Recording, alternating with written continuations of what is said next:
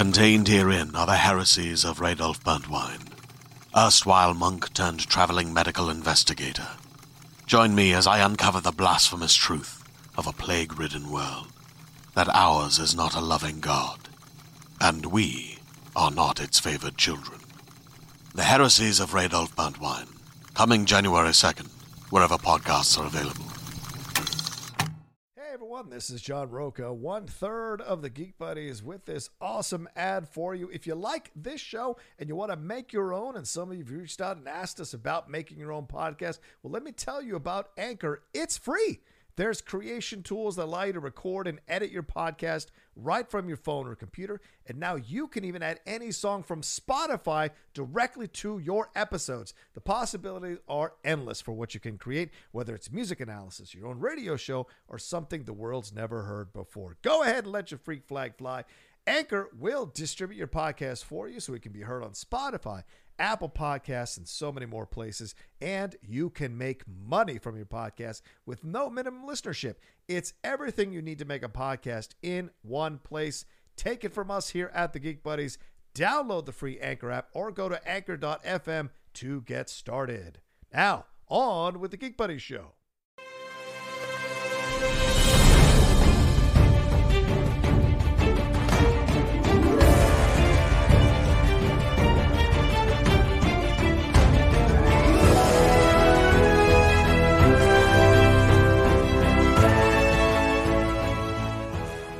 Hello, everybody, and welcome to our spoiler review for episode 4 of Moon Knight here from the Geek Buddies. Hey! Well, we're back again here all together after Shannon and I held down the fort last week, and we were to talk about The Tomb, episode 4, and where everything changes in this series. You know, we talked about the fact that, hey, how are they going to kind of wrap up these storylines? They only have so many episodes left. How are they going to shove everything in there? And just when you thought, okay, they're maybe kind of showing us a path out of the situation, the show completely changes. And we're definitely going to break it all down for you all and do it in a spoiler way. So this is your first spoiler warning. If you haven't watched the episode 4 of Moon Knight, go and watch it on Disney Plus and come on back and hang out with us. But let's introduce ourselves first. I am the Outlaw John Roca, writer, producer, and host here on the Geek Buddies. Mike? I'm the in-law, Mike Vogel, writer and producer of animated TV shows and movies. And this is Shannon McClung. Boy, Kalinowski's not heard that joke before. He's really enjoying that. First time I heard that one. 7 seasons, no one made it in this showdown. Go ahead. This is Shannon McClung. I'm a television actor and an animation writer where you can currently see some of my work under the stewardship of Mr. Michael Vogel on Netflix with Strawberry Shortcake, Barry in the Big City. Yeah. Woo! And joining us back again to hang out with us and talk about Moon Knight is Moon Knight historian, Moon Knight defender, also a guy who is now an author. He's a writer, he's a producer, he's a host, he's an actor, incredible, and a champion there in the Schmodown, the great Mike Kalinowski. Mike, how are you? Gentlemen, how are we? I missed you last week. I missed you. Yeah. We missed you too as well.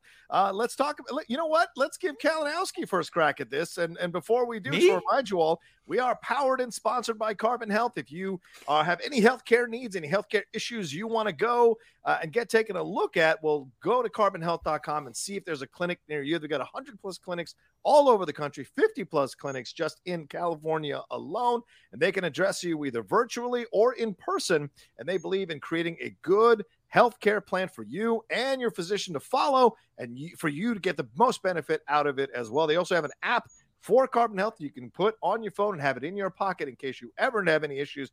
You need to have questions answered by your doctor. It's a doc in the pock there. So go to carbonhealth.com and get squared away. All right, Kalinowski. Yes, The sir. Tomb, episode 4.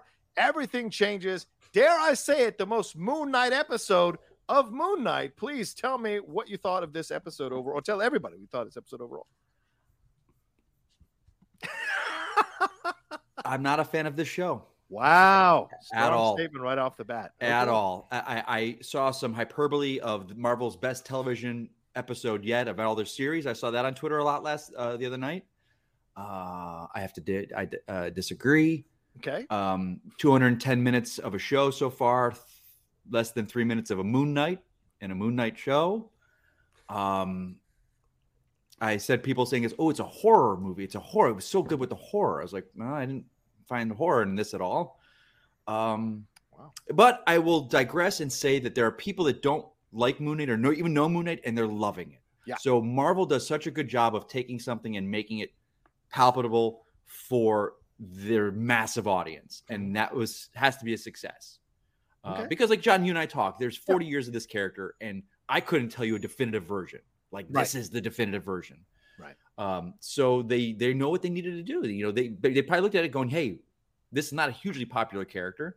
We can take some chances and do different things. And they did that. So it's just not working for me. I struggle through the episodes with falling asleep.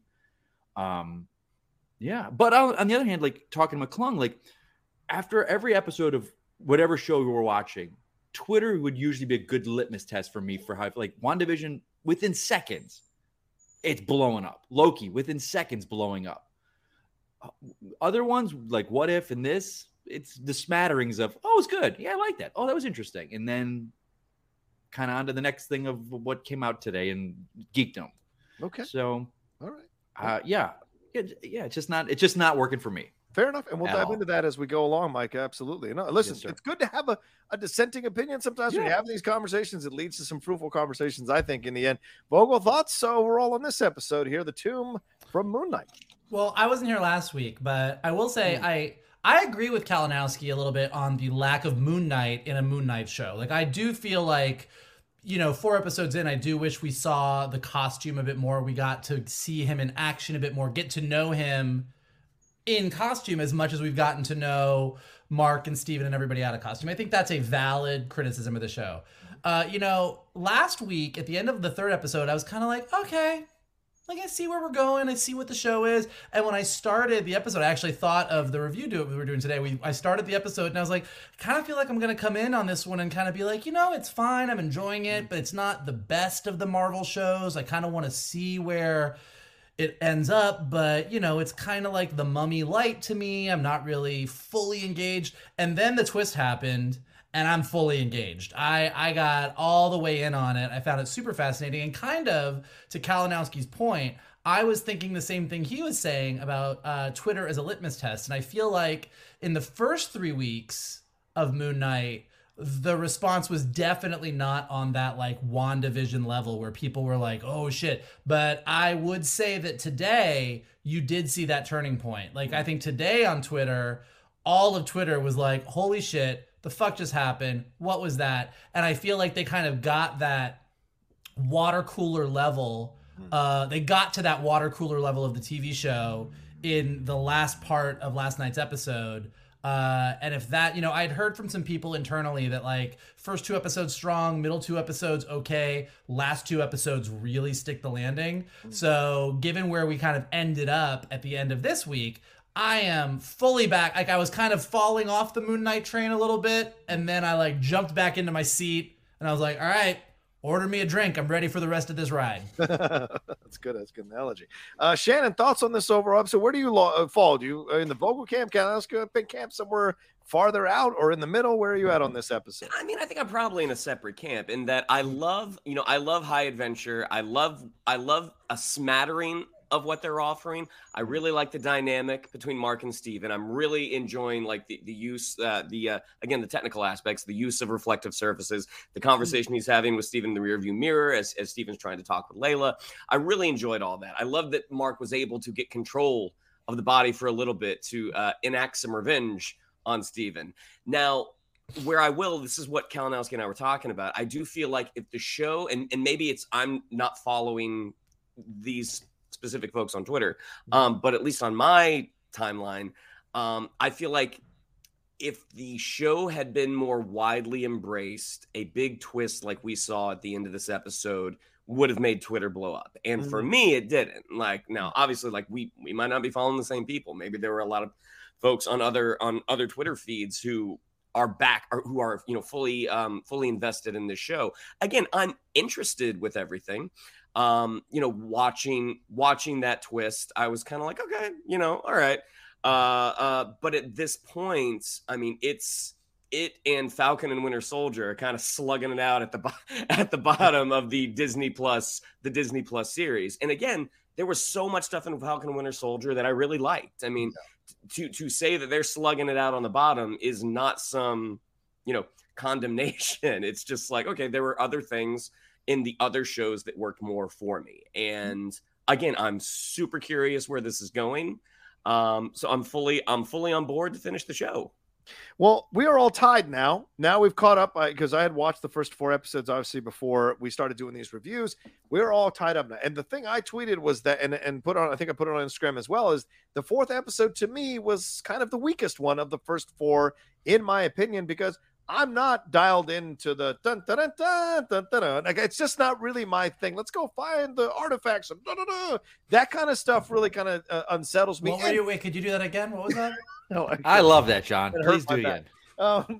But also I've come to the point, but I like what Oscar Isaac is doing. I like the delineation between Stephen Grant and Mark. I like that as after the last episode, they are now very much in cahoots in the situation. Layla is the thing that's kind of separating them. And that's a fascinating thing where she's falling in love with Stephen, even though Mark is the one that she's married to or about to get divorced to, but they're in the same body. What's that kind of situation all about? Like, I'd love to see what Layla's inner thoughts are, inner conversations are with herself about that situation. We haven't quite gotten that yet, but we go in the tomb, we go and explore this kind of stuff. And to me, it becomes a little weird, and especially the Harrow situation. This is where I think the show is really dropping the ball. Harrow can't just come in and come out with a cane and come in and then come out with a cane and be some kind of ruthless villain. It isn't working for me the way they're doing Harrow. Now, the switch at the end of this episode, maybe now we get to understand what Harrow's true villainy is, and we see a little more of an extensive time with him on screen. But so far, it's been Ethan Hawke popping up out of nowhere with the cane, doing some magic with purple magic, and then rolling on out of there. And to me, it's been a little frustrating overall. But Mia Kalamawe is doing a fantastic job as Layla, and her interactions with Oscar Isaac have been so great to watch, so honest to watch. And I don't know about you all, but she kind of reminds me of Maisie from Arrested Development, right? Or no, Maybe from Arrested Development, from Search Party. That actress there, and I think she's half Egyptian as well. There's some similarities in their looks and the demeanor, and I was like, oh wow, this is cool, this is interesting. I can kind of see that. So I found myself kind of really enjoying this performance on so many levels and seeing what she's going to do. But I was with Michael, I was kind of like, we'll see, when I was watching the first 4 episodes. And then that switch happens, and now I'm like, okay, where are we going here? Because now you have gone, like I said with Falcon and Winter Soldier, you have now put the tightrope way up out there. And with 2 episodes left, are you going to be able to successfully walk that tightrope to the point where people are cheering by the time you get across to the other side? That's what I'm hoping for, because it is such a massive switch. And Mike, I think you're right. When Agatha showed up, and that's when that turn happened, people exploded on Twitter when that song happened for Agatha. And we didn't get that necessarily as strongly last night for when the switch happened. Or was it Shannon who said that for when the switch happened? It didn't blow up as strongly on Twitter as we have seen in the past. So that's a fair point to bring up for sure. All right, well, let's dive in. And this is your last spoiler warning. And we're essentially going to break this episode up into 2 sections. We're going to deal with everything before the twist and then everything after the twist in 2 sections here on the show. And we are going to spoil it. So if you haven't seen it, go and watch it and then come on back. All right, so this is called The Tomb. We start upside down, seeing Khonshu being put on a shelf with other gods. How many gods have been imprisoned by this Ennead? Because there's much more than the missing 4 gods than we saw in the Ennead. So who are in those, all those Ushabtis? Who are in those Ushabtis? I'd like to know. Layla and Stephen are still out on the sand dune. They're passed out from helping, or he's passed out from helping Khonshu. They're being shot at. She hides out in a truck. Somehow these great people never think to look in a truck for somebody. They'll look all around it. Anyway, she lights a flare, gets their attention, blows them up with the flare, kills more people. Layla's body count is rising. this idea of her being an avatar for Khonshu is now becoming more of a believable thing in my mind, as she is quite willing to kill people who are in her way or to save herself. Mark wants the body. Layla says he'd want to lone wolf it, so they're not going to let him come back into Mark's body because they want to, or into Steven's body because they want to go and get this stuff squared away in the tomb. They survey the camp. They look for supplies. Mark threatens Steven that he will kill him if he lays a hand on Layla. Layla is getting Steven ready, and just when she tries to kiss him, he tells her that Mark is protecting her for her to not be Khonshu's avatar. Then Steven kisses her, which is a little weird. She seems a bit taken aback by that. And then Mark hits her a la Ghost, hits Steven rather, a la Ghost for kissing Layla. She leaves a mark on the ground. She leaves a mark on the ground for her father when Layla goes down into the tomb. She talks about her father's death. There are 6 paths. They find shell casings. All this stuff happens here. Steven draws the Eye of Horus, which is also the Eye of Mind. What is the Mind Stone there? Are there Doctor Strange connections here? I don't know. But we find out that Amit's final avatar was a pharaoh. Heka priests on the wall. They see blood tracks, bones on the ground. Steven climbs up to see archaeological stuff. And then there are gunshots. And then when we hear it, we see one of the detectives, the Irish detective, I think, who is being dragged onto a altar. He is essentially gutted, and the organs are put into little containers, jars, so to speak. Yeah, jars. Layla is kind of making noise as she kind of moves around to escape this altar. That thing hears her. Then Steven distracts it. It goes after Steven. Then Layla distracts it. It goes after Layla, and they separate, run around. Steven discovers the Alexander the Great, the tomb of the long-lost tomb of Alexander the Great, gets to Ushabti out of Alexander's throat. And then Layla comes in after Layla's escaped that thing as she's going across this opening. And Harrow shows up again. Harrow shows up out of the blue everywhere, has a conversation with her, and says, Mark was involved with your father's death. So Layla confronts Steven in Mark's body to get Mark to come out. Mark comes out. They have the conversation about it. Layla takes off as soon as they hear these people coming from Harrow. Mark is left there alone with an axe. He takes out 3 of the guys, and then he's shot twice by Harrow and falls into the water and ends up back in that psych ward, which we'll get to there. So that's essentially all that happens here in this first. Just that. That's all. Yeah, so essentially. So let's break it down here. Michael, I'm sure you're itching to talk about all of it. So why don't you lead us off here? Jesus. Let's think about this whole section and everything that kind of stood out to you here as we discover more about this tomb and about Steven and Mark and Layla's relationship. I think the things out of all of that that stood out the most is, I did really I really am interested in the Steven Layla of it all, particularly because what it really means for Mark. I mean, Mark, given everything that happened with Layla's dad, with him trying to protect her from Khonshu, with him trying to really push her away to protect her, the fact that this other personality in his body represents everything that she loves. I mean, someone who's more communicative, who's more honest, who loves the same poetry that she does, who has the same interests that she does. I don't think that that's all by accident. It's, they're very, very clear in all of that. So the fact that as Mark is trying to push Layla away, this other personality is just everything, every part of him that really loves her, I think is really kind of a fun dynamic. It's kind of fun to see a love triangle with 2 people. And I think to Shannon's point, I think using the reflection the way that they do, using the interaction with them the way that they do, even having Mark punch Steven, it all worked really, really well for me. I think it was nice. It was weird when she was like, "You smell like him," because of course you do. I was like, well, this is getting a little creepy. I was a little uncomfortable there. Yeah. But I thought it was really interesting. I do think from sort of a plot standpoint, I kind of had this issue in the 3rd episode and at the beginning of this episode, particularly with the Eye of Horus stuff. I feel like to get through everything, to get where they wanted to get, which is clearly the end of this episode, they make some big leaps in logic sometimes. Mm-hmm. There's a lot of Steven's just standing there and he's looking at the dusty thing and he's like, "It's the Eye of Horus," and then he draws it and gives us an exposition dump and you're like, okay, cool. But I think to Shannon's point, If this were just we were going down that Indiana Jones road and we were doing that kind of mummy Indiana Jones archaeological thing, those leaps would bug me. I mean, they do bug me. They would bug me more because I think that they're not necessarily telling that part of the story as well as they could. They're kind of like a character's like, oh, it's this. And they're like, okay, cool, let's go. And you're like, yeah, okay, I guess. I didn't quite get all that, but sure. And then I think when they got to the big room and that weird mummified priest came in, I got way more interested. I think that thing was legit creepy. Like, I don't think I'm going to go as far as to say this was Marvel's epic horror show, but that thing, and it's kind of like, like raptor thing that it was doing. I was like, that thing is legit creepy. Like the way it jumped around, the way it was sort of tracking them by noise, like the whole thing, like it was a really fun, compelling sequence. And then even Layla kind of going over like the chasm and like you sort of seeing it coming around in the back and the hand coming out and searching. Like, I thought that was all really fun. I really, really enjoyed all of that. I agree with Harrow.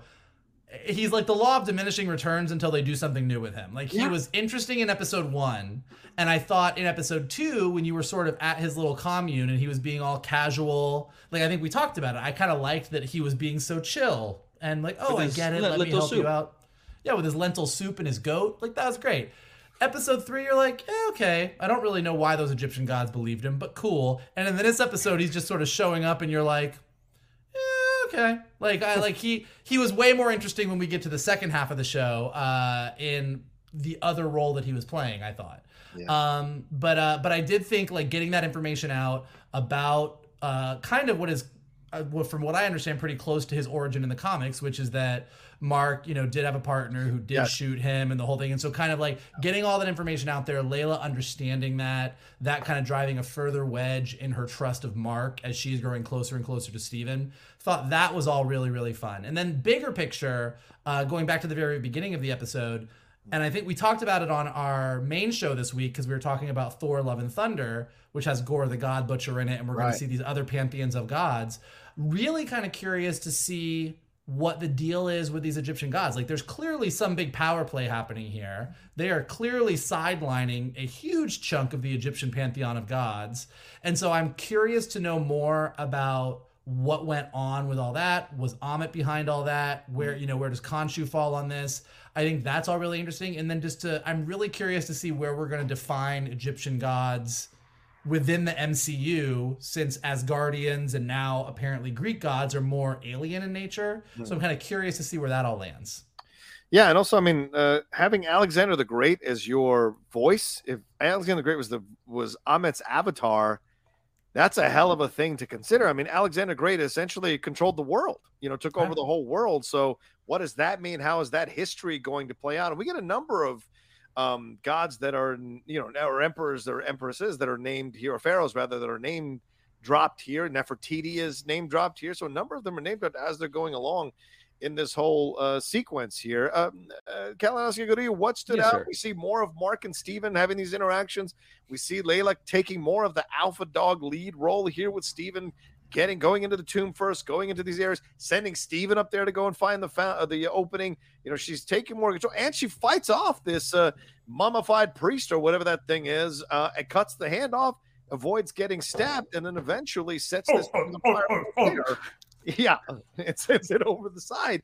But then, has the conversation with Harrow. So talk to me what you thought about this whole first section of this show. Yeah, and I think I'm under the area, like you guys have taught me this about films and this stuff. Like, if you're invested in it, you overlook stuff. Mm-hmm. If you're not, you nitpick the hell out of it. And I'm nitpicking everything. Like, for starters, like, I love a good adventure romp. I love a good, and so when I see Mark in like this white windbreaker, I know. But when I look at something like this, I have to take everything in, like the production design, costume design.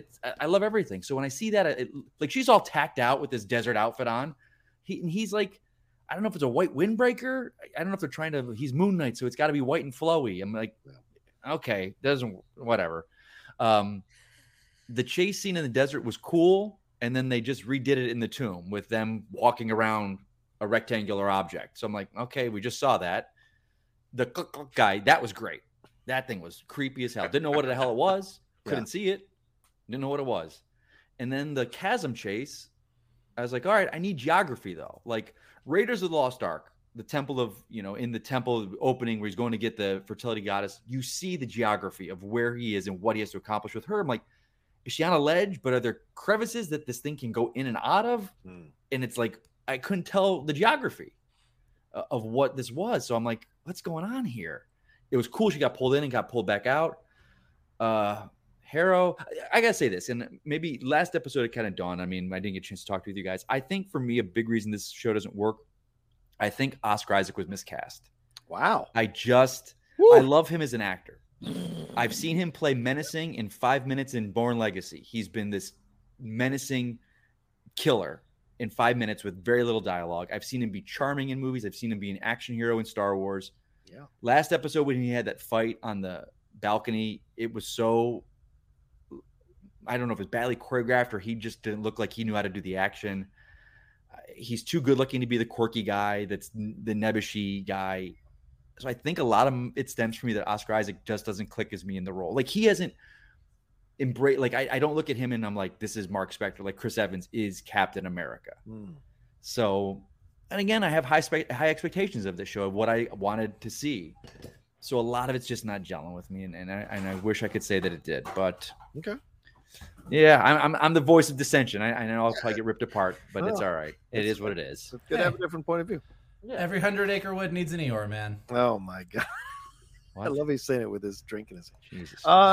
Shannon, thoughts on this first section of the show? A lot was revealed here about the, as Michael mentioned, the truth about what happened to Layla's father, and we do have Harrow name dropping Layla's father, calling her my little scarab, talking about the fact that she could prove now that Egyptian gods walk among us as human beings. So there's that little a nugget that's dropped as well. But then we see this whole desecration of the Alexander the Great's tomb, which is this long lost tomb, but they seem to use it for what they need to use it for. Roll on out. So you, as the writer of it, this kind of adventure stuff, who has a special proclivity to love this kind of stuff, did you enjoy this first section of this episode?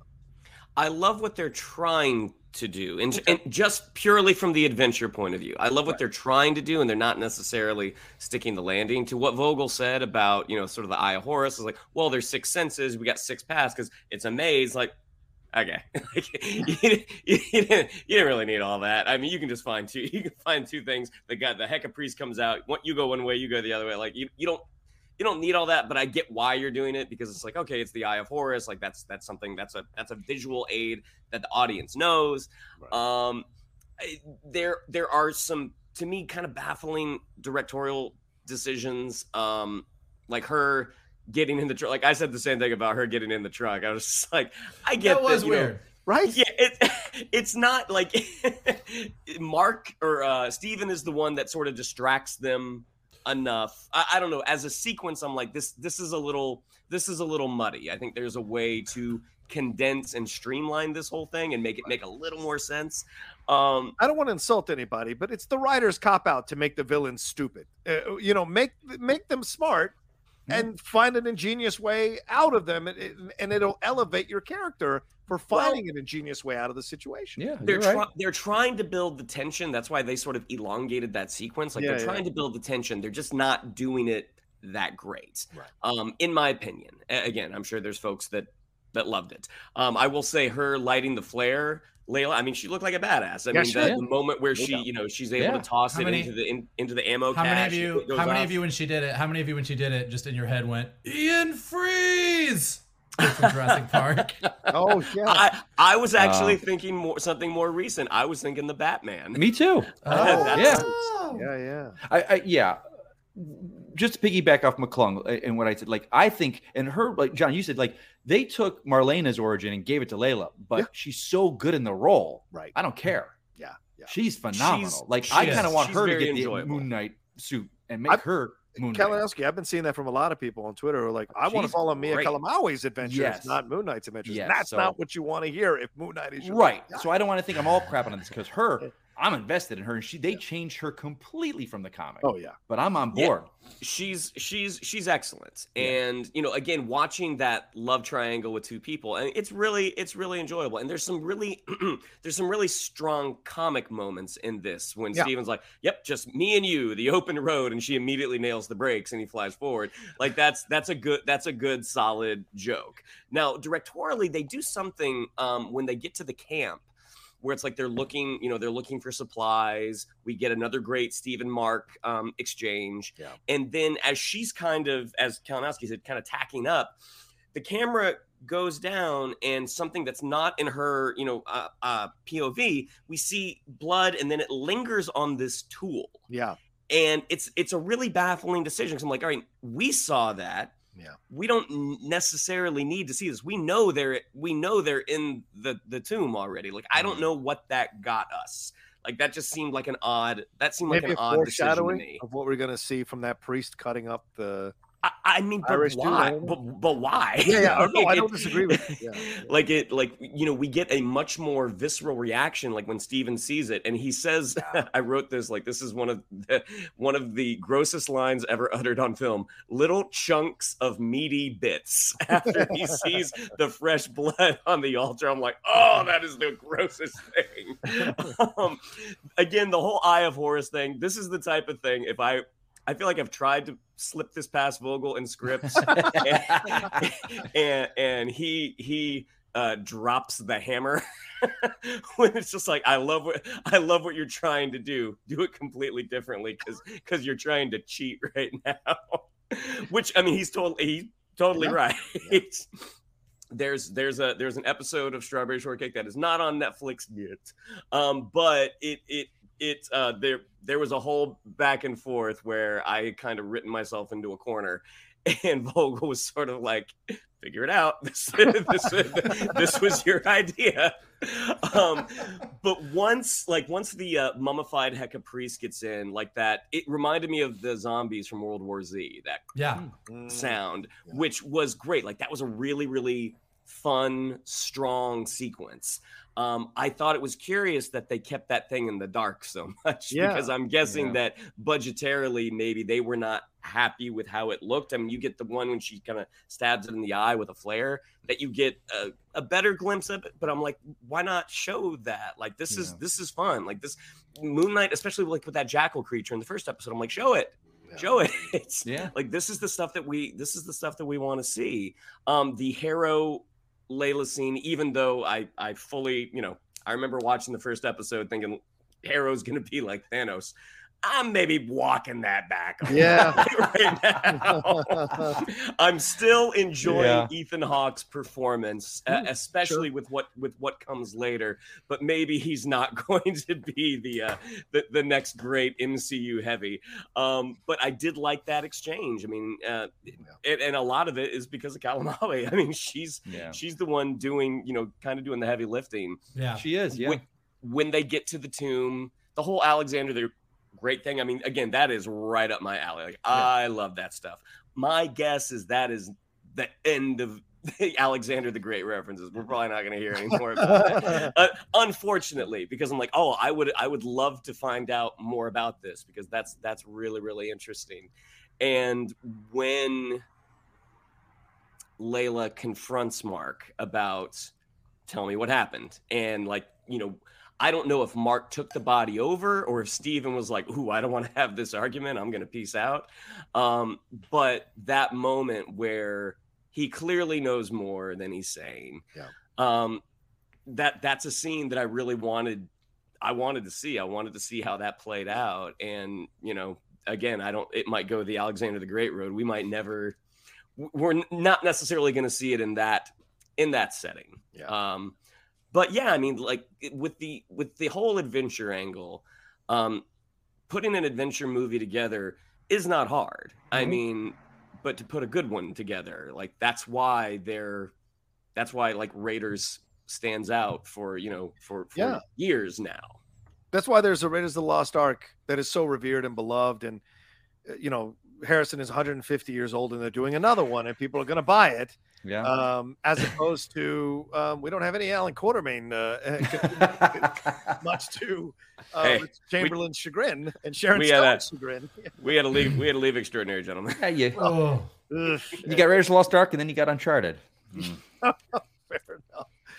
Yeah, I look as far as the for me now, I'm invested in the relationships, right? So, like we said already, all three of you have said the Layla relationship with Mark and Steven has been fantastic, and I like that situation. And she is doing the heavy lifting because Steven is so like, the whole time. So she's got to kind of make things happen here, and it works. But with Mark coming with a little bit of jealousy, I like that Mark was initially mad, and of course, as I said, pulls the Vincent Schiavelli and punches him from Ghost. I like that moment. And then later, I like the growth here when Steven says, are you mad? Are you mad? He goes, oh, you kissed her, huh? When they're looking in the water there by Alexander the Great's tomb. He says, yeah, but you also told her the truth, which was unexpected. So this idea that he's starting to care for Steven as well, because remember, Mark is still getting to know Steven as well himself in this whole sequence here. So in this whole series here. So seeing him kind of develop that relationship with him as Layla's falling in love with Steven, Mark is starting to kind of accept Steven a little bit more. And I like that. It shows evolution. It shows growth in terms of the writing. But some of this stuff seemed a bit disjointed. Like, why are we getting the Heka priests? What's the point of this? If for no other reason than to show that she can handle herself and cut off the arm of the dude and stick the flare and throw him over. I guess we kind of like establish that. So we're using it to establish that. That's interesting, I suppose, that she kind of, can handle her own stuff. And then later on, the interactions that Mark has with her where she is confronting him. And then her emotions. And listen, Mia Kalinowski rules this episode. Her tears as Harrow is telling her about her father's passing. And she says, are you done? Are you done now? And you can see the two tears just kind of like there on her face. It's really powerful stuff. So she's really getting a chance to shine, which is so ironic in a Moon Knight show. But anyway, let's jump to our next section here. As he gets shot and he drifts into this kind of Brad Pitt from Snatch into the water there, kind of disappearance here. We hear Harrow say, I can't save anyone who won't save themselves. Very curious phrase that we're going to have a callback to in a little bit. He descends into the water. Mark does, and we cut to some old 4x3 explorer show from what feels like the 1990s with those upper Dutch angle shots. Roser is the name of the young black kid who is helping Dr. Stephen Grant. This name sounds familiar. He is the adventurer. He also has a British accent. And then a skeleton drops down, and we hear him say that, this is what happens to Montalban because he chose a path agreed. I wonder if that's a shout out to Ricardo Montalban. Then when there's a reference to a statue, an Aztec statue that is a lunar god, I could not write down the name of that statue. So, so I don't, you guys can figure it out if you want. Then we go to a psych ward, and the old guy is there who was there in gold. He is now in human form. He is calling out bingo numbers. We see Donna there as well, wanting another name to be called. We see the female black detective from earlier in the episodes ago. The woman who made Layla's IDs is there drawing stuff. We see I think he's Irish, the detective there, who is now alive. We see Mark in a sedated state, sitting in a wheelchair. Layla comes in. He sees himself in the reflection in the window there. Layla comes in to put stuff on a board, and she's talking about how the movie's been changed 5 times that week. She's eating something, and then she realizes that Mark's bingo card is a winning bingo card. She calls it out and says she'll share with him this time. And Mark kind of gets up, saying, "Steven," when he looks in the window. We see that Mark is handcuffed to the wheelchair like he was in his bed in the first episode, and he's holding a Moon Knight figure. And then we see Arthur speaking. Arthur Harrow is actually a doctor here, as a psychiatrist. He says he borrowed Mark's old VHS there, Tomb Buster, and we see a picture of the town on the wall, kind of art from episode 1 when Steven first appeared there in that town to kind of elude and hold the scarab away from Harrow. Harrow mentions the production value of the movie, saying they couldn't, not many people probably watched it, which I think is a little bit of reference to Moon Knight. We don't live in a material world, he says. We live in a psychic world. And then Mark sees the cane, and Mark starts crawling out, realizing what is happening here, falls down, tries to crawl away from Harrow. It gets stronger and stronger as he crawls. gets up, smashes the window. Harrow says to Mark very curiously that he has been where Mark has been. He has suffered mental issues and panic attacks and gone comatose and all of this.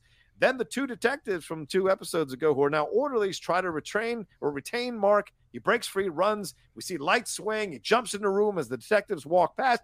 A sarcophagus is being banged on there that is in the room, and Steven is in it. As the lid comes off, they hug. They look at each other. Great editing, because they look like they're actually there in the room with each other. It's fantastic. They go down the hallway. They see another more angry sarcophagus. Jake, anybody? And then suddenly a hippo god emerges, and they scream. So, Shannon, I'll go to you first on this one. What did you think about this whole section here in the mental ward?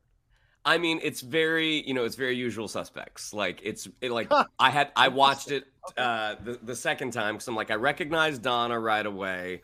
I recognize the detectives, but then going back, like even Beck, Mogart's henchman, he's in there. Beck. He's in there as well. So it's a fun thing to kind of pick all the little things out, seeing the painting of the Bolivian town. Yeah, it was a lot of fun. I'm curious where it's going to go, and as I was watching it, I was like, I'm curious if the big time Moon Knight folks like you and Kalinowski, like, is this scratching you where you itch right now? Because I full on thought we were just going to have an Egyptian adventure and like just sort of acknowledge the fact that he's got some other personalities like lurking inside him. Whereas this, like, oh my gosh, is this all in his head? And thinking back to previous episodes, like when Layla was with the Forger, I was like, well, no, that couldn't have been in his head because he wasn't. Is he constructing a narrative that he's not a part of? Like, it's really, really interesting. Like that moment that the one sarcophagus, the upright sarcophagus, was kind of banging, and I was like, oh my gosh, is this when we get to meet Jake? I was not expecting to see a gigantic hippo at the end of it. But again, like as much as I don't love all the technical things that they're doing, that was a very interesting reveal that I'm, again, insanely curious how this show is going to resolve itself. Like, are we going back to the pyramid at all? Yeah. Is this just sort of a different way for Mark to fight Hera? Like, I'm so confused, but in the best way possible. Yeah, the hospital sequence certainly made me think of Mark Lemire's run from 2016, which is what this show is based on. So yeah, we were going to get there eventually, Vogel, right? I mean, it's such a huge part of that run. It would have shocked me if they hadn't found their way to the psych ward, but what an interesting way to find your way there.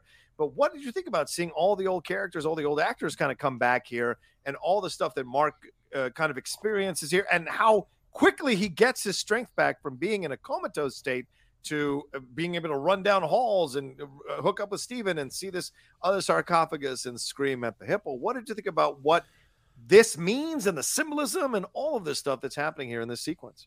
Well, yeah, at first I think it was great how jarring it was. Like you see him kind of floating up to that light, and then you see the light as a flashlight, and then you're all of a sudden in this like crappy VHS movie. And I like sat up. Like I was like watching it, and I like sat up and like, the fuck is going on? And then you start getting the references. You hear Dr. Stephen Grant. You see her in the psych ward.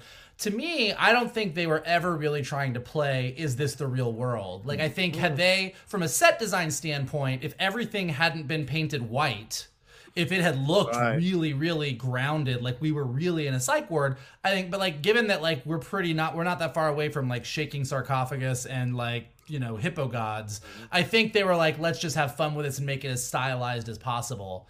But I think seeing all those things and seeing Mark's confusion, like, did I make all this up? Is this real? Like, they kept you just off balance enough that you were like, I'm not really sure. Like, I think it's important that, in his origin story, Mark got shot.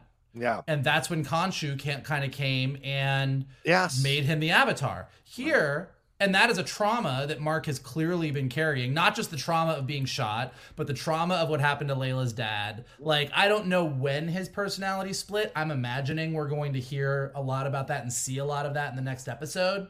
Because I do think we're sort of, to a degree, in Mark's head right now. But I think that the fact that his origin story is he got shot and became Khonshu's Avatar, and now I think we're sort of getting to a rebirth of Moon Knight a more unified Moon Knight who really is all of his personalities together.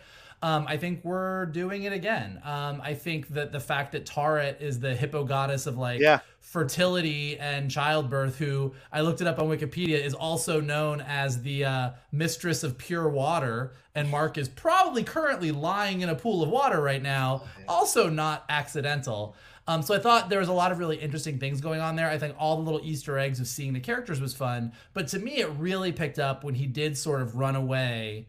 And kind of, to your point, like, I think that's how you know we're in his head. Like, he's no longer drugged, and he did heal really quickly. Yeah. But I think that's because his consciousness was sort of really fighting at that point. I think seeing him and Steven together, in addition to it just looking really good, like you said, getting to see these two actually interact, not just in reflections. Like, to see them both... Oh, and like that Mark was actually happy to see him because here's the one person that can kind of confirm to him what's going on. Jake is whatever version of Jake they're doing is 1000% in that sarcophagus. Yes. He's clearly been the one that's been killing people. Like that is the other part of Mark that is going to get filled in here. And then I think that when you see the Egyptian god all of a sudden pop up, that's the kind of the key that, like, much like what happened with him and Khonshu, I don't think that this is just we're in Mark's head and he's just working some things out. We're in Mark's head, but he's also in a giant tomb and there's Egyptian god shit going on. And I think this is him communing with those gods. And I think that in addition to sort of going back through, I believe in the comic book run, he kind of went through and we saw like him go past all his memories and saw that he had the dissociative disorder much earlier in life than he thought he did. Yeah. So I'm imagining that in this next episode, I could be completely off on this, but if they are kind of following the run of the comics, I think Mark and Steven and Jake in some capacity, I think we're going to see some flashbacks. I think we're going to see Mark's life up to this point, see him as a younger kid, see when Steven came about, see when the Moon Knight thing happened. I think we're going to see what happened with Layla's dad, and we're going to see what got Mark to this point and kind of end with him as a more fully realized person. And we'll probably also find out what's going on with the Egyptian god so that we can get to episode 6 and go, okay, Mark, Steven, maybe Jake are all working together now. They're a fully unified team. They're going to figure out this Egyptian god shit. So I think it really is teeing us up to do what that run of Moon Knight did, which is get really weird, but do a really kind of fun internal journey of these three characters. Yeah. And, you know, Mike, you referenced something real quickly. You just said a few seconds ago. Harrow, in that conversation with the other avatars there in that tomb, or in the pyramid rather, he said that Khonshu found Mark and used Mark because Mark was already troubled.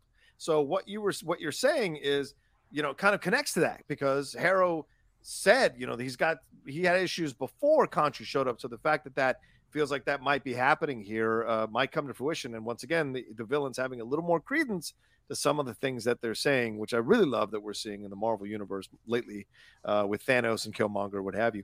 Kalinowski, thoughts on this back half of the episode, this whole section here in the psych ward? You know, both of us are Moon Knight fans. Both of us read Lemire's run. So did this get you excited? Maybe again, this is the stuff that his run that I don't like. I don't like the everything in my head stuff. Okay.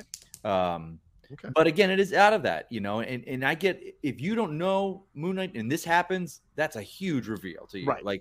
I definitely think it's in his head because the way that it would design of the door, it didn't come together like a real door. And I was like, okay. But again, this stuff, like I would have loved to have seen, and maybe this is the way I envisioned it. Like I wanted 3 different actors to play the 3 different personalities. Ooh, and when everyone else looked at him, it's 3 Oscar Isaacs But whenever he looked in a mirror, when he sees Jake, that's a different person. When he sees Mark, that's a different actor. So it looks like how he would see himself as this mercenary, as this meek guy. But that's you wanted that Wonder Woman 84 vibe. Yeah, that's right.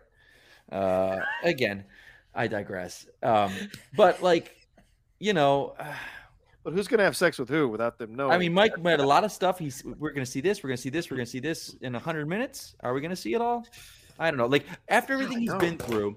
They go and they open the door and there's a giant hippo and they scream bloody murder. I'm like, you've seen Khonshu for 3 episodes appearing out of nowhere. You've seen jackals and you fought jackals. You've seen some guy dismembering someone and disemboweling him. And I think you look at it and go, yeah, of course. And then you cut to black. Like the scream didn't work. I was like, okay, that's played for comedy. It didn't work at all. What, like, why are they scared? And again, I'm nitpicking it because at this point I'm not invested. It made no sense to me. I'm like, why? They wouldn't be scared. They've seen much, much worse stuff over the past 3 episodes than a nice hippo. That's Man, like, I hope I'm with you. I hope I'm with you one day when we see a giant hippo with braids. Dude, I've walked with you in West Hollywood and I've seen, shit Whoa! okay. So I'm just saying. But again, it's for the people that don't know Moon Knight and the general audiences, and it's I think hitting all the things they need to. I will say this, and I love this. The tomb burglar Buster, Tomb Buster was such a nice nod to the Bendis Maliev run where Mark Spector was a producer in Hollywood, and he had a TV show called The Fist of Khonshu. Like, I loved that. That was a brilliant kind of Easter egg, but tied in again the different runs. So the way that they're picking and choosing and tying this all together, I think they're handling that incredibly well. It's just, for someone that had a specific mindset for a way that they was hoping to see when Moon Knight was finally brought to the screen, it's not doing that. I'm a minority. I'm a minority in this. So, but I think also, because you keep saying that it's for people that don't know Moon Knight, which I think is true, and I think Marvel does do that really good. But I also think for the people that love this run of the Moon Knight comics, you're right. I think they're getting 100% right, Mike. Exactly what they want. I don't know if you guys remember. Someone on Twitter posted something a while back. They said, what was one change to the comics run that you knew when it happened, it seemed like a fad, but you knew it was going to stick? And like some people said like the blue and red Superman. Some people said the long hair Superman. But for me, I think I tweeted, I was like, the Moon Knight run with Mr. Knight, and all the stuff was in his head and Khonshu on his shoulder. I was like, this is going to stick and take off, and that's going to be the Moon Knight. And it did. And, so again, I'm in the minority for that. But, to each I hear you. I like this section, because I'm a little bit on the other side of Kalinowski on this. I did enjoy that run, and I liked it, because one of the things that I do enjoy about the Moon Knight story and the character, why it's always appealed to me, is the conversation he has in his head, is the conversations he has with Khonshu, is the struggles of the multiple personalities thing. I find such a connection with that because it's fascinating to see that, because it's such an unusual thing in comics. Hardly any superheroes have that in their makeup. So it's such an unusual choice. Maybe Spectre is the only thing that's ever come close, and that's on the DC side of things, to something like this, which is maybe why I closet love both of these characters so much, because I like it as an unusual approach to it. But I totally respect the fact that it doesn't work for you, Mike, because it is going way out there with his natural instinct to have multiple personalities inside of him, which has been a kind of a foundational thing in Moon Knight for quite some time now. So I understand how, but for me, I like the symbolism here throughout. She's holding, Donna's holding that like a plush scarab. We see even a little bit of a red scarab on Layla's Band-Aid there. What is that introducing, or what does that mean? As Michael mentioned, the hippo god showing up there, fertility and water and all of this. What is this? And the trauma, him being shot was the last time he had the trauma. So him being shot makes sense that he go deeper into the trauma there in the water. So maybe we will be almost like a rebirth, as water usually symbolizes, especially with a Egyptian god of water there. A rebirth here of Moon Knight would be fun to see by the end of these 2 episodes. But there is a lot. There's a Rubik's Cube in there as well. So certainly you can make a case that, hey, if you're looking at it in one way, this is all in his head.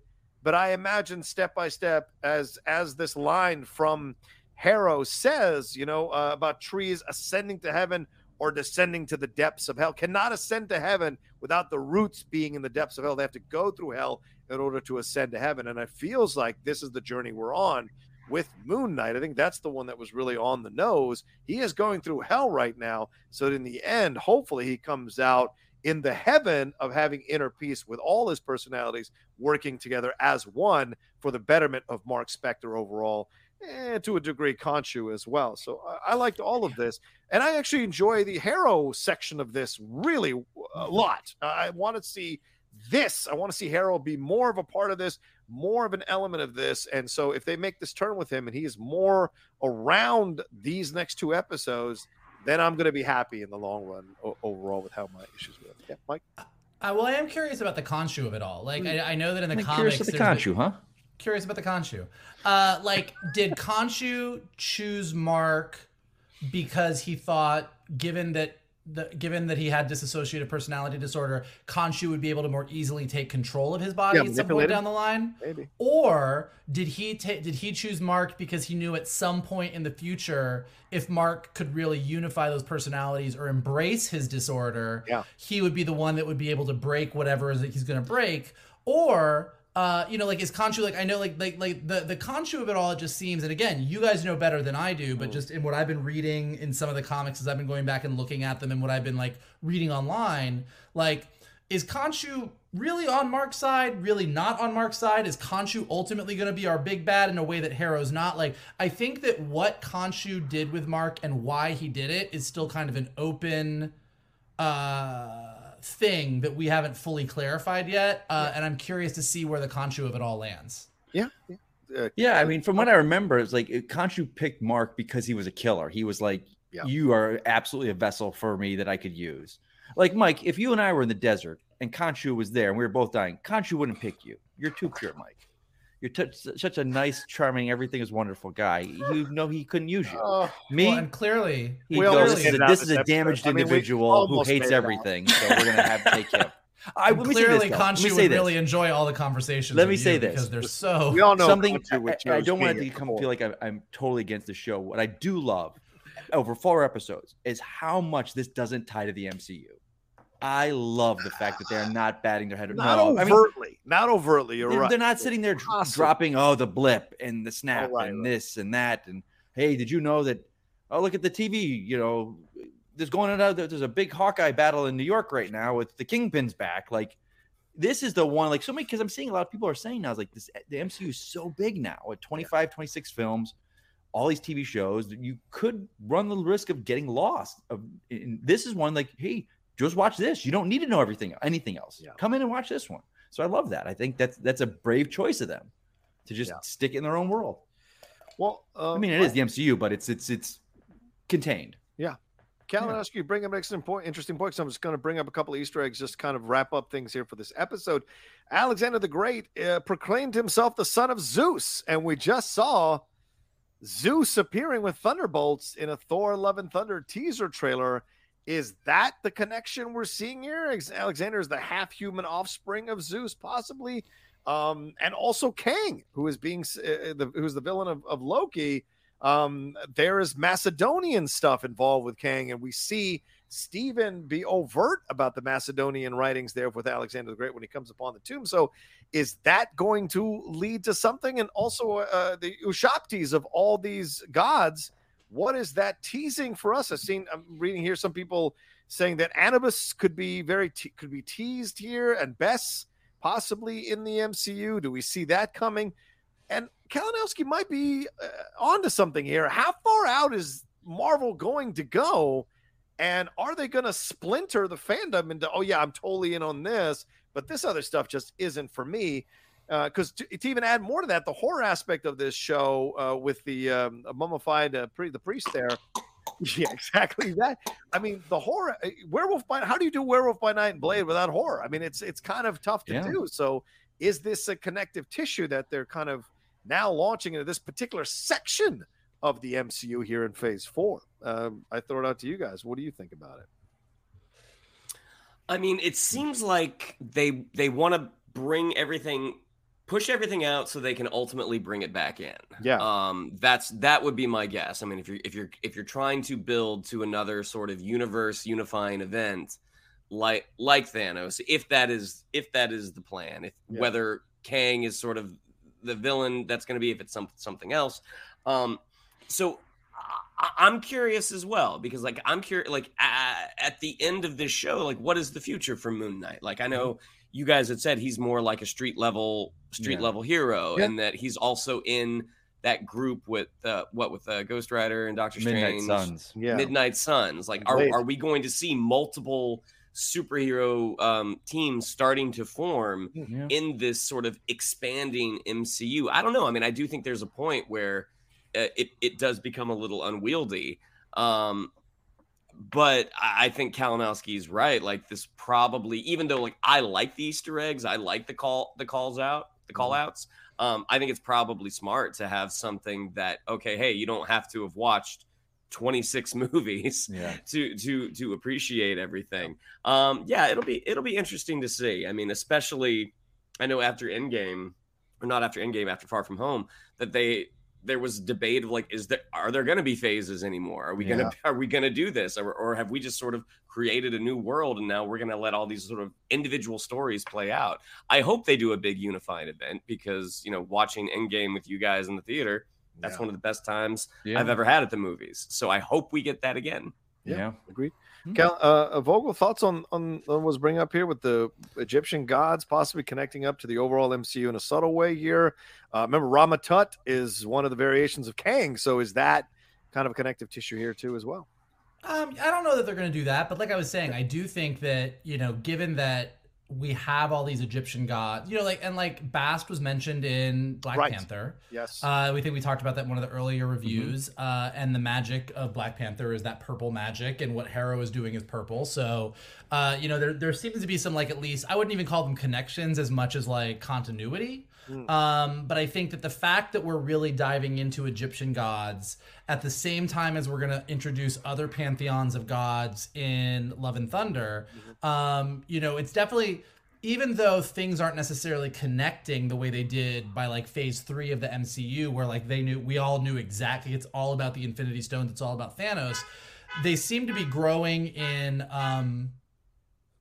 gotta go? You late? I don't know. You late for something? You late for something there, buddy? But like it does seem like they're growing in a similar way. Like the Eternals and the Celestials is very cosmic, godlike stuff. Thor: Love and Thunder is getting cosmic and godlike. Egyptian stuff, and then even at the end of Eternals with Blade sort of being introduced, and the Black Knight, like there's definitely we're getting more into the magic, mystery, all that kind of stuff. And I do think it's all building towards something. I mean, they're doing a whole lot. And as we discuss kind of every time we come out of a new Marvel movie at this point, because we don't know exactly where they're going, it's like, have they bit off more than they can chew? Is this too much? Are we going to be able to get that unifying event? But, as we say, and we said this on our review of Thor: Love and Thunder, every single trailer that's coming out at this point, we're like, there's no way they're going to fit that all in one movie. And they keep seeming to fit it all in one movie, and people seem pretty happy. So I think that so far I'm going to give them the benefit of the doubt that they have a plan, and I can't wait to see what it is. Yeah. All right, fair enough. Any final words from you, Kalinowski, as we wrap up? No. Okay. I'm good. I spoke too much. They don't call him the best color man in the business for nothing, folks. Fantastic. I'm good, Cotton. All right, well, let's get on out of here. That's our spoiler review here for episode 4, The Tomb of Moon Knight. We are now all caught up and equal going into episode 5, so it's going to be curious to see what we're going to get from episode 5 and episode 6 here, because I'm pretty sure they're not going to make those available for press, so we're going to have to watch them all at the same time and kind of have conversations about them, and I'm looking forward to it, because I really want to break these next 2 episodes down and hope that I walk away from this a little more satisfied than I feel right now. I'm not going to lie. I'm not 100% satisfied. I'm still curious, still excited, but I'm not 100% satisfied. So I'm hoping these last 2 episodes do kind of do that for me here as a fan of Moon Knight and a fan of Oscar Isaac and everybody involved in this production. So, all right. Well, there you go. Thank you all so much for joining us here for this episode. Shannon, what do we have to tell them?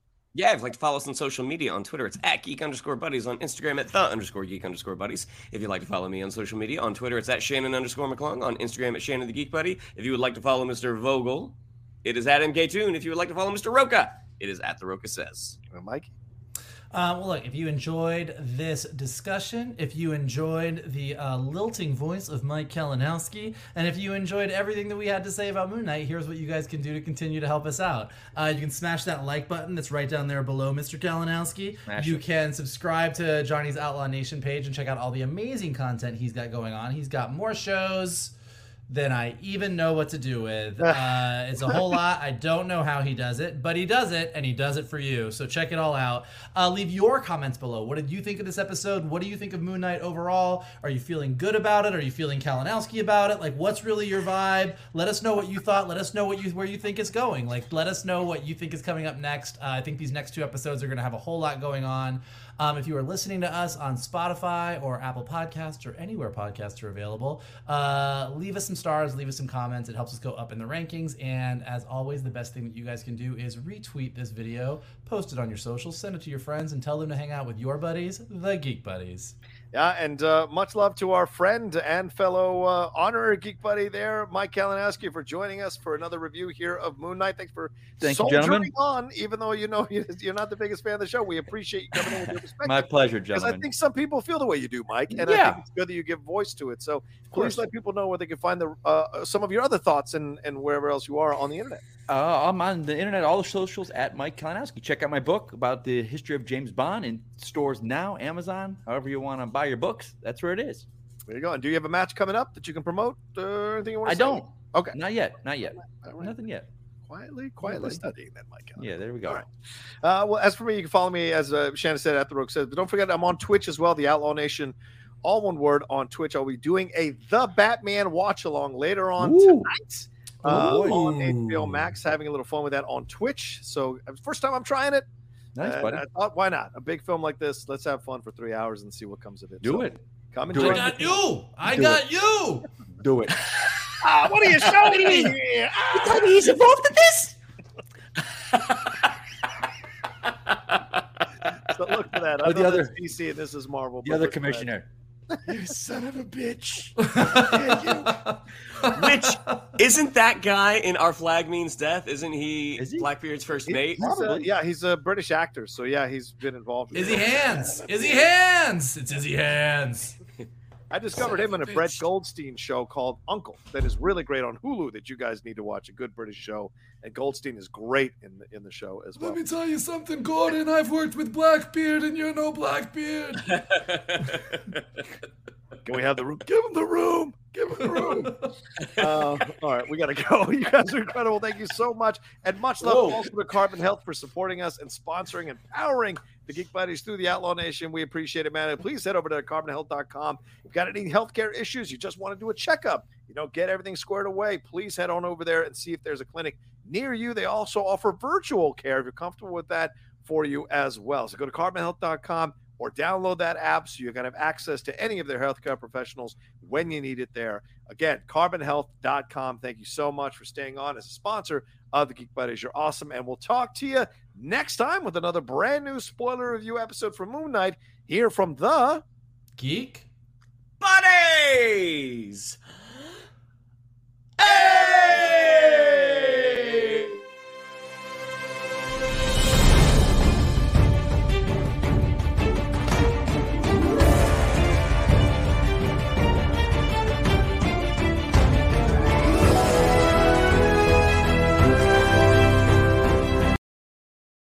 Hey there, this is Justin Bartha. I made a funny new podcast, King of the Egg Cream. It has the greatest cast in the history of podcasts with actors like Louis Black. I'm torn by my feelings for two women. Bobby Cannavale. You can eat it, or if someone hits you, you can put it on your cut. Melanie Linsky. I wonder what these marvelous things are that look just like boiled chicken feet. Jason Ritter. I can break things and pick locks and kill people. Michael Stuhlbarg. The whole point is to inspire people that they should make themselves better. Ari Grainer. No, don't whet its appetite. What are you, an idiot? Me, Justin Bartha. That's not just any egg cream, that's a Lemke's special. And all narrated by the hilarious Richard Kind. This is the story of Harry Dalowitz and how he rose from nothing to become New York's King of the Egg Cream. So if you like funny true stories, come listen to King of the Egg Cream, available wherever you get your podcasts.